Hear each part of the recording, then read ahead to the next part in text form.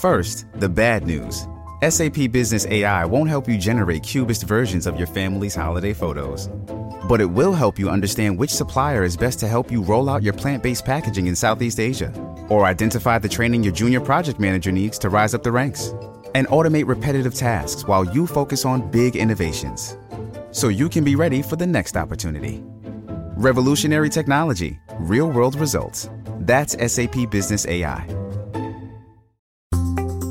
It's Thursday on Today in Ohio, the news podcast discussion from Cleveland.com and The Plain Dealer.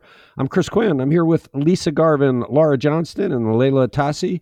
Please bear with me. My voice is shaky. I was up with Bruce Springsteen in Detroit till late last night. Lisa, before we get started, you mentioned you were out yesterday and saw petition gatherers for the abortion amendment, and you saw something that was a bit disturbing. Yeah, I went to Giant Eagle in Legacy Village yesterday morning to do some shopping, and there were two women in the parking lot, a young black woman and an older black woman. I wonder if they were mother and daughter. And they approached me, and I said, "Oh, is this the abortion constitution petition?" And so I signed it. And I asked her, I said, "So how's it going?" They had a lot of signatures that morning. But as I walked away, an older white woman came rolling out of the Giant Eagle and screaming at these two women, very confrontational. "You're killing babies. You're killing babies." She approached the older woman so closely that the woman said, "Look, lady, you need to back off. I'm just trying to do a job here." So, and this was nothing organized, just some customer of Giant Eagle who didn't like these women in the parking lots, with the petitions. It was pretty disheartening. Yeah, we expect civility, but I think some of the anti-abortion folks are so strident about their cause that they believe it gives them the right to break the rules of civility. Laura, you, in full disclosure, you've also signed one of the petitions, and you noticed that Attorney General Dave Yost did something a little bit unexpected in regard to this amendment. Yeah, Yost is actually sticking up for the abortion rights advocates, even though he personally opposes abortion. He wrote to the Supreme Court, Ohio Supreme Court, on Wednesday and said the Ohio Ballot Board, he's a member of that, saying that they properly exercise their discretion when they determined the abortion rights amendment for the state constitution had just one issue in it. Remember, the court is being asked by two Cincinnati Right to Life members to force this back to the ballot board to separate it into at least two issues. And that would be a lot harder to pass. But Yost wants this request dismissed with prejudice, which means they could not refile the same claim and that they wouldn't be awarded any costs or fees or reliefs. He said, "We did our job. We did it correctly." I do appreciate Dave Yost for doing the right thing according to the rules of his office. He's shown this a couple of times. There's going to be a free-for-all for governor in 3 years when DeWine's finished. And if Yost is in that mix, I hope he gets some credibility, because I think a lot of Republicans put party ahead of the law and party ahead of the best interest of the people. And I don't think Dave Yost does that. He's proven it in multiple cases here. He's doing something that goes against his personal beliefs, which is what you're required to do if you are a leader of the people. You're listening to Today in Ohio. Let's get started with the agenda. Is no one minding the store? What's the value of all the stuff missing from the commissary at the Cuyahoga County Jail? And what are some of the items that are unaccounted for? Layla, I would think that we were finished with jaw-dropping news out of the Cuyahoga County Jail. Not so. Yeah, in a nutshell, they managed to lose track of $500,000 worth of commissary items, if you can believe that. The commissary, people are probably familiar with this concept. It's the place where inmates buy stuff like snacks, hygiene stuff, and calling cards. And it's managed by the sheriff's office. But the county's inspector general's office began investigating the commissary after they got a complaint that it was donating expired food. So investigators plunged in and they found much more than that. They found numerous violations from a few years back, ranging from bad bookkeeping to a complete lack of oversight that the reports noted increases the risk that theft or unauthorized transactions could go undetected. The report cited $376,000 and change in commissary items that were listed in records as being in inventory, but couldn't be found in the warehouse. And they attributed that to a variety of things: accounting errors, waste from expired food, or potential theft. Investigators also were unable to trace the inventory for 33 invoices that had been paid out, totaling nearly $55,000. And the investigation found just under $1,800 in expired chips, flour tortillas, and iced honey buns that had to be thrown out. And it cited $72,000 in unauthorized write-offs in 2020 because of damaged or spoiled items or counting discrepancies. I mean, really just a lot of mismanagement here.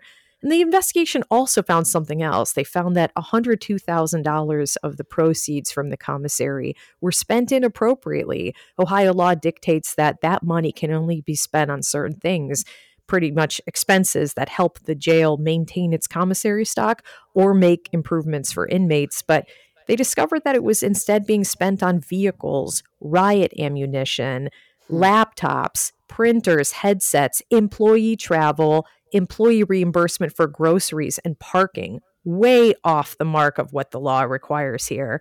So the county is taking over oversight of the commissary this week. County council approved a request to transfer the control of the fund from the sheriff's fiscal office to the county's fiscal office, where it will have greater oversight. I just want to stop for a second because this is scandalous on multiple levels. One, the Yes, commissary, it is. well, the commissary gouges the inmates to begin with. They charge unreasonable amounts of the people that are their wards. And the inmates basically use it to fortify their diets because the food is so terrible at the jail, which we've chronicled, that they go and they Yes. buy this stuff to feed it. So right off the bat, this commissary is critically important for the needs of the inmates. The weird one is flour tortillas, because that's not a snack food. That's real food. And so you're thinking now that they're using it for their real food. But they're the wards. They have no choice. It's not like you. If you go to one store and you feel like they're gouging you, you can go somewhere else. This is the only way you can get anything. And it's supposed to be rigorously controlled. And here we find out, like everything else at the jail involving the care and feeding of the inmates, it's abusive. They are the wards of us, the taxpayers. We give the power to our elected leaders in county government to treat our wards humanely, and then we find out this. It's a scandal. This is going on. And now it raises questions for me about, well, should we elect the sheriff? Because when this was in the hands of the sheriff, it was a disaster. Right. But then if that's the case, I mean, if under a system where the sheriff is elected, would Chris Ronayne have had the power to wrangle the control of this fund? Or No. would that have been protected? No, that's what I'm saying. Is if So if you're this- saying this draws into question whether you're now arguing it from the perspective of maybe we shouldn't elect Right. the sheriff because of this kind of thing. everything okay, we've now I see what said you're saying. is All right. everybody arguing for an elected sheriff says, well, the sheriff would do a good job. And this is one of the duties that was Right. left to the sheriff. And it sounds like the people running it were stealing. That's right. I mean, there's stuff missing. That's totally right. The shaky thing was they paid for some object with a big cashier's check. They paid for something that shouldn't have been paid for out of this fund, but they paid with a cashier's check. It's like, whose pocket did that go into? I would hope that there'd be some sort of criminal investigation. This is just scandalous out of the county. And look, let's point out, Chris Ronayne is new. This all happened previous to his watch, so he can't be tagged with it.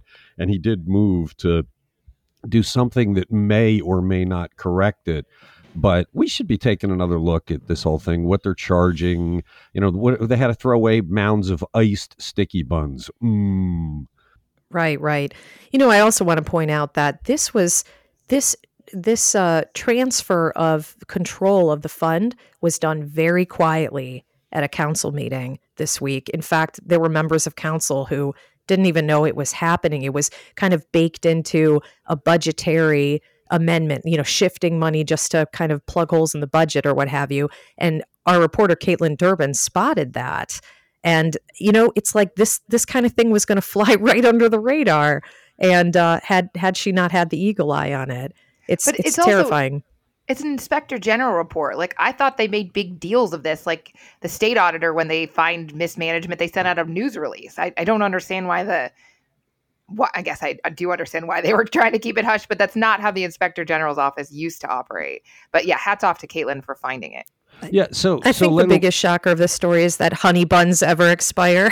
I was pretty sure archaeologists 1,000 years from now would dig up the remains of our civilization and find honey buns that were still fresh.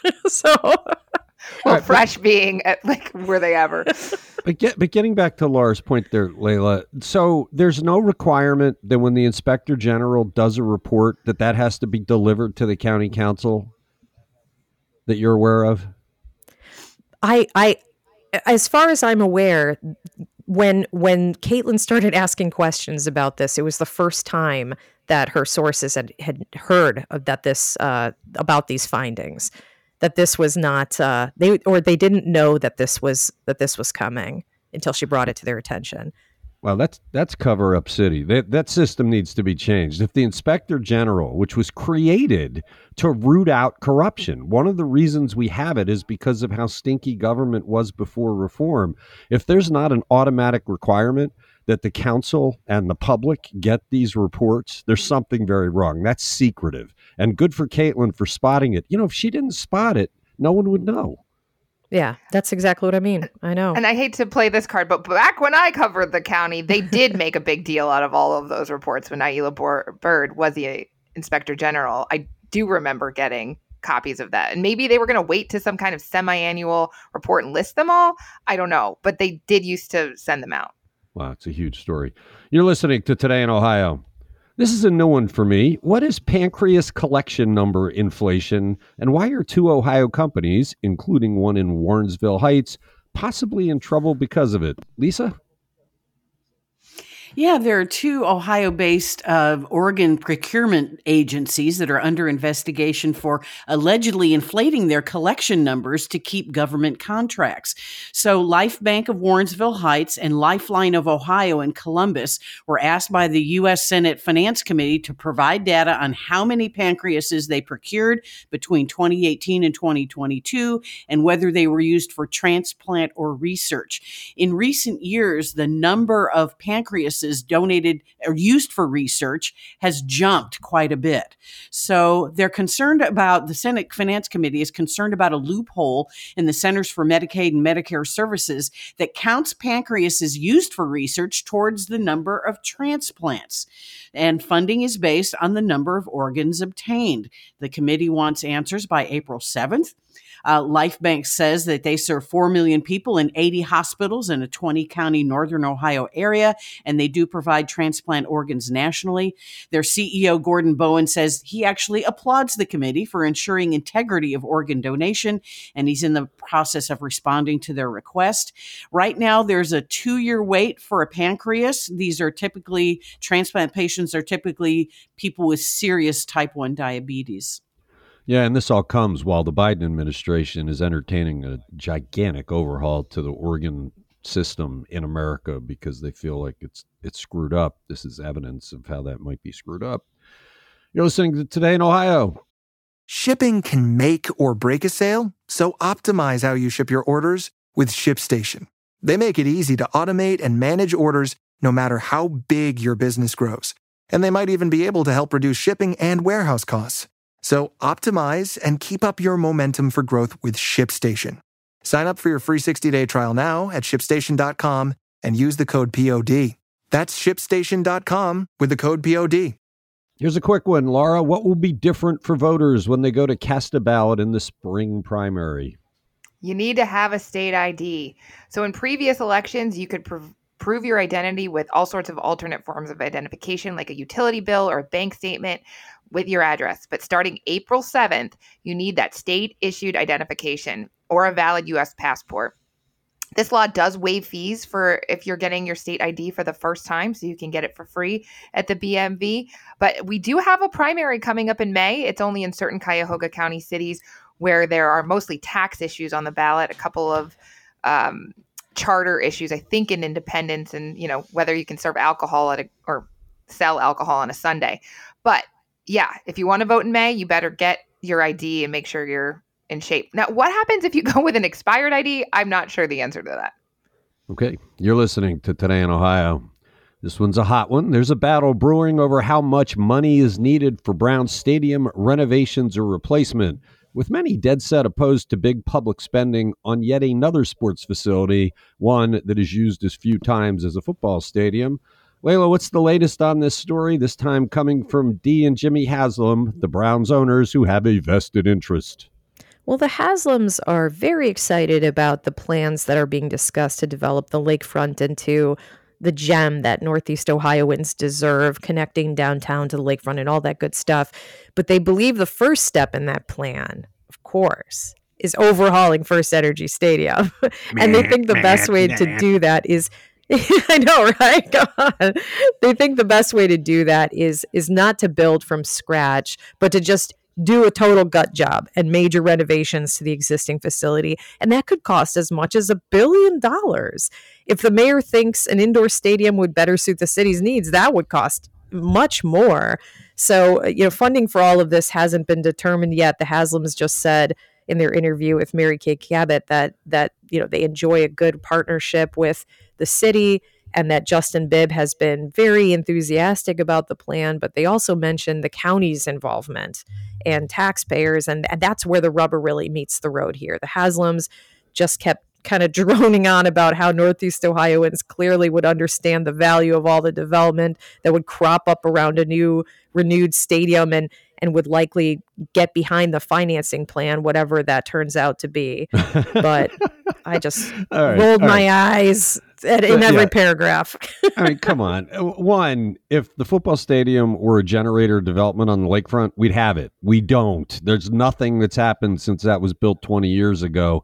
This is as bogus a set of statements as I've heard on this. The problem is they wanted a new stadium, and they have realized that there is no way anybody's paying for a new stadium. The city alone, not the county. The county has nothing to do with this. The city is on the hook to make that stadium, according to its lease, somewhere in the middle of the quality of stadiums in America. So it's 20 plus years old, coming up on 20 years old.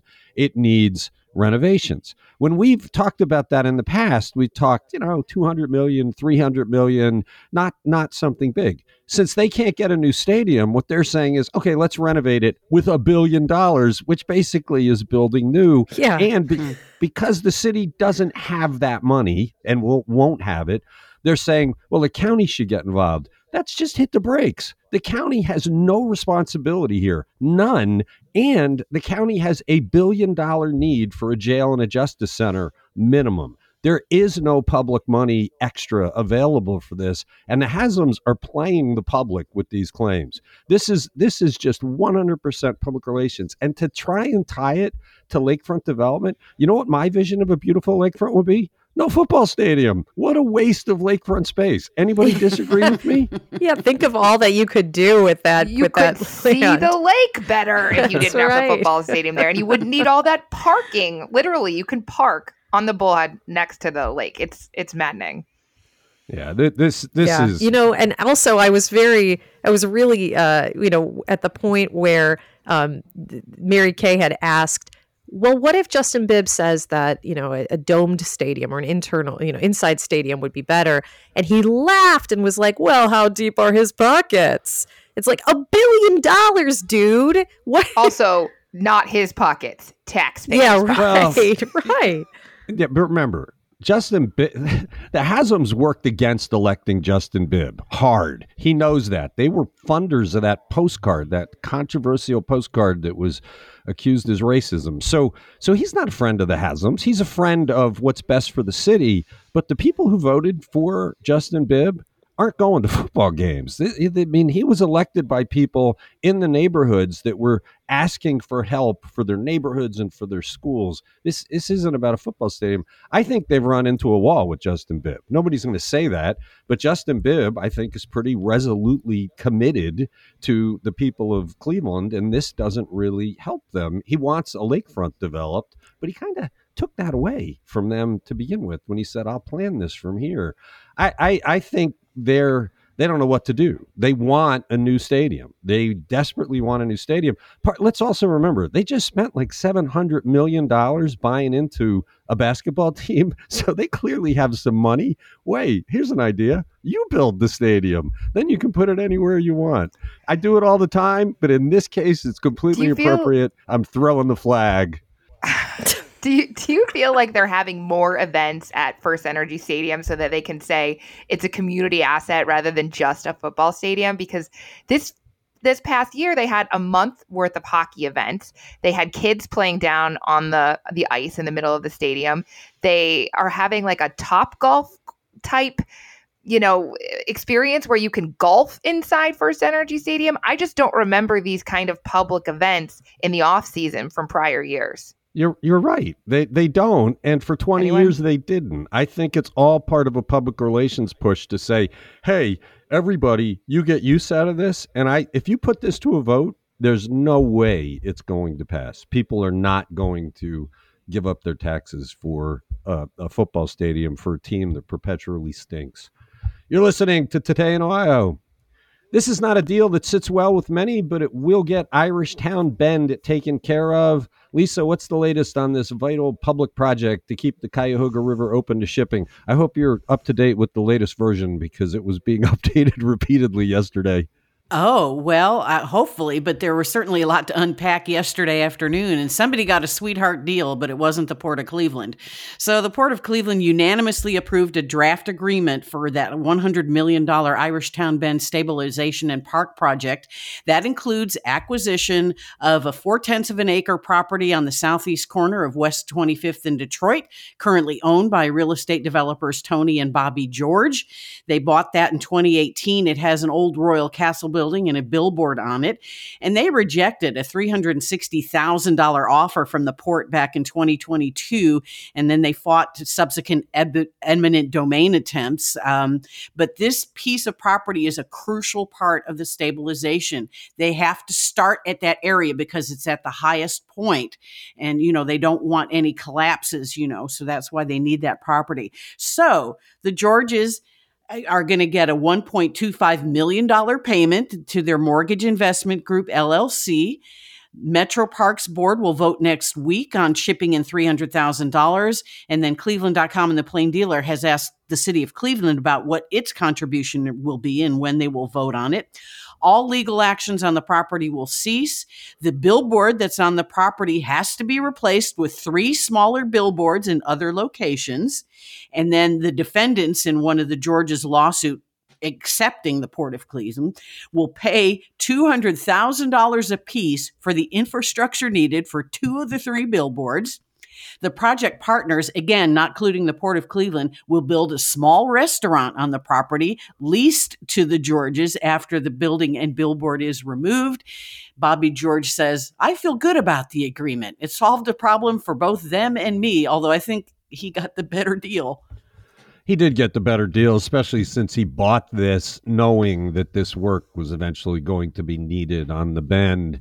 But I think that everybody involved knows that this is such a critically important project to get done that they're willing to pay the money it takes to make them go away. I think it leaves everybody feeling a bit sullen because this isn't the way public policy should get done. But the Georges are profiting off of a smart business decision in the end to buy that site when they did. Oh, I'm sorry. Well, I thought you were going to move on. But anyway, the port has already spent $1.5 million on attorney's fees because the Georges filed 2 lawsuits against the port. And, there was other litigation as well over the eminent domain. So when this is all done, they're going to shell out nearly $3 million for this. Yeah, I know. It's really sad for the public, but at least the project gets going. You're listening to Today in Ohio. Cuyahoga County gets pretty terrible marks in a new ranking based on health. Laura, what's the bad news? Well, we rank 70th out of 88 Ohio counties, and this is according to the 2023 County Health Rankings and Roadmap from the University of Wisconsin Population Health Institute. So they do this every year. They look at every county in the entire United States, which is pretty crazy. We scored poorly on low birth weights, sexually transmitted infections, and deaths due to injuries among other factors. But the rankings look at 90 factors, and they look at typical stuff like smoking, obesity, education, but they also have huge swaths. They look at childcare, what's available, and the burden of cost. They look at voting turnout. They look at all sorts of things that they say affects people's health and the ability to interact in their government and their civic infrastructure. So Ohio was actually considered, it was one of the only northern states that got dinged for having like structural things in place to keep people disenfranchised, and including gerrymandering was one of the ones. So it's this very detailed report that talks about why they rank all of these different things as determinants of health.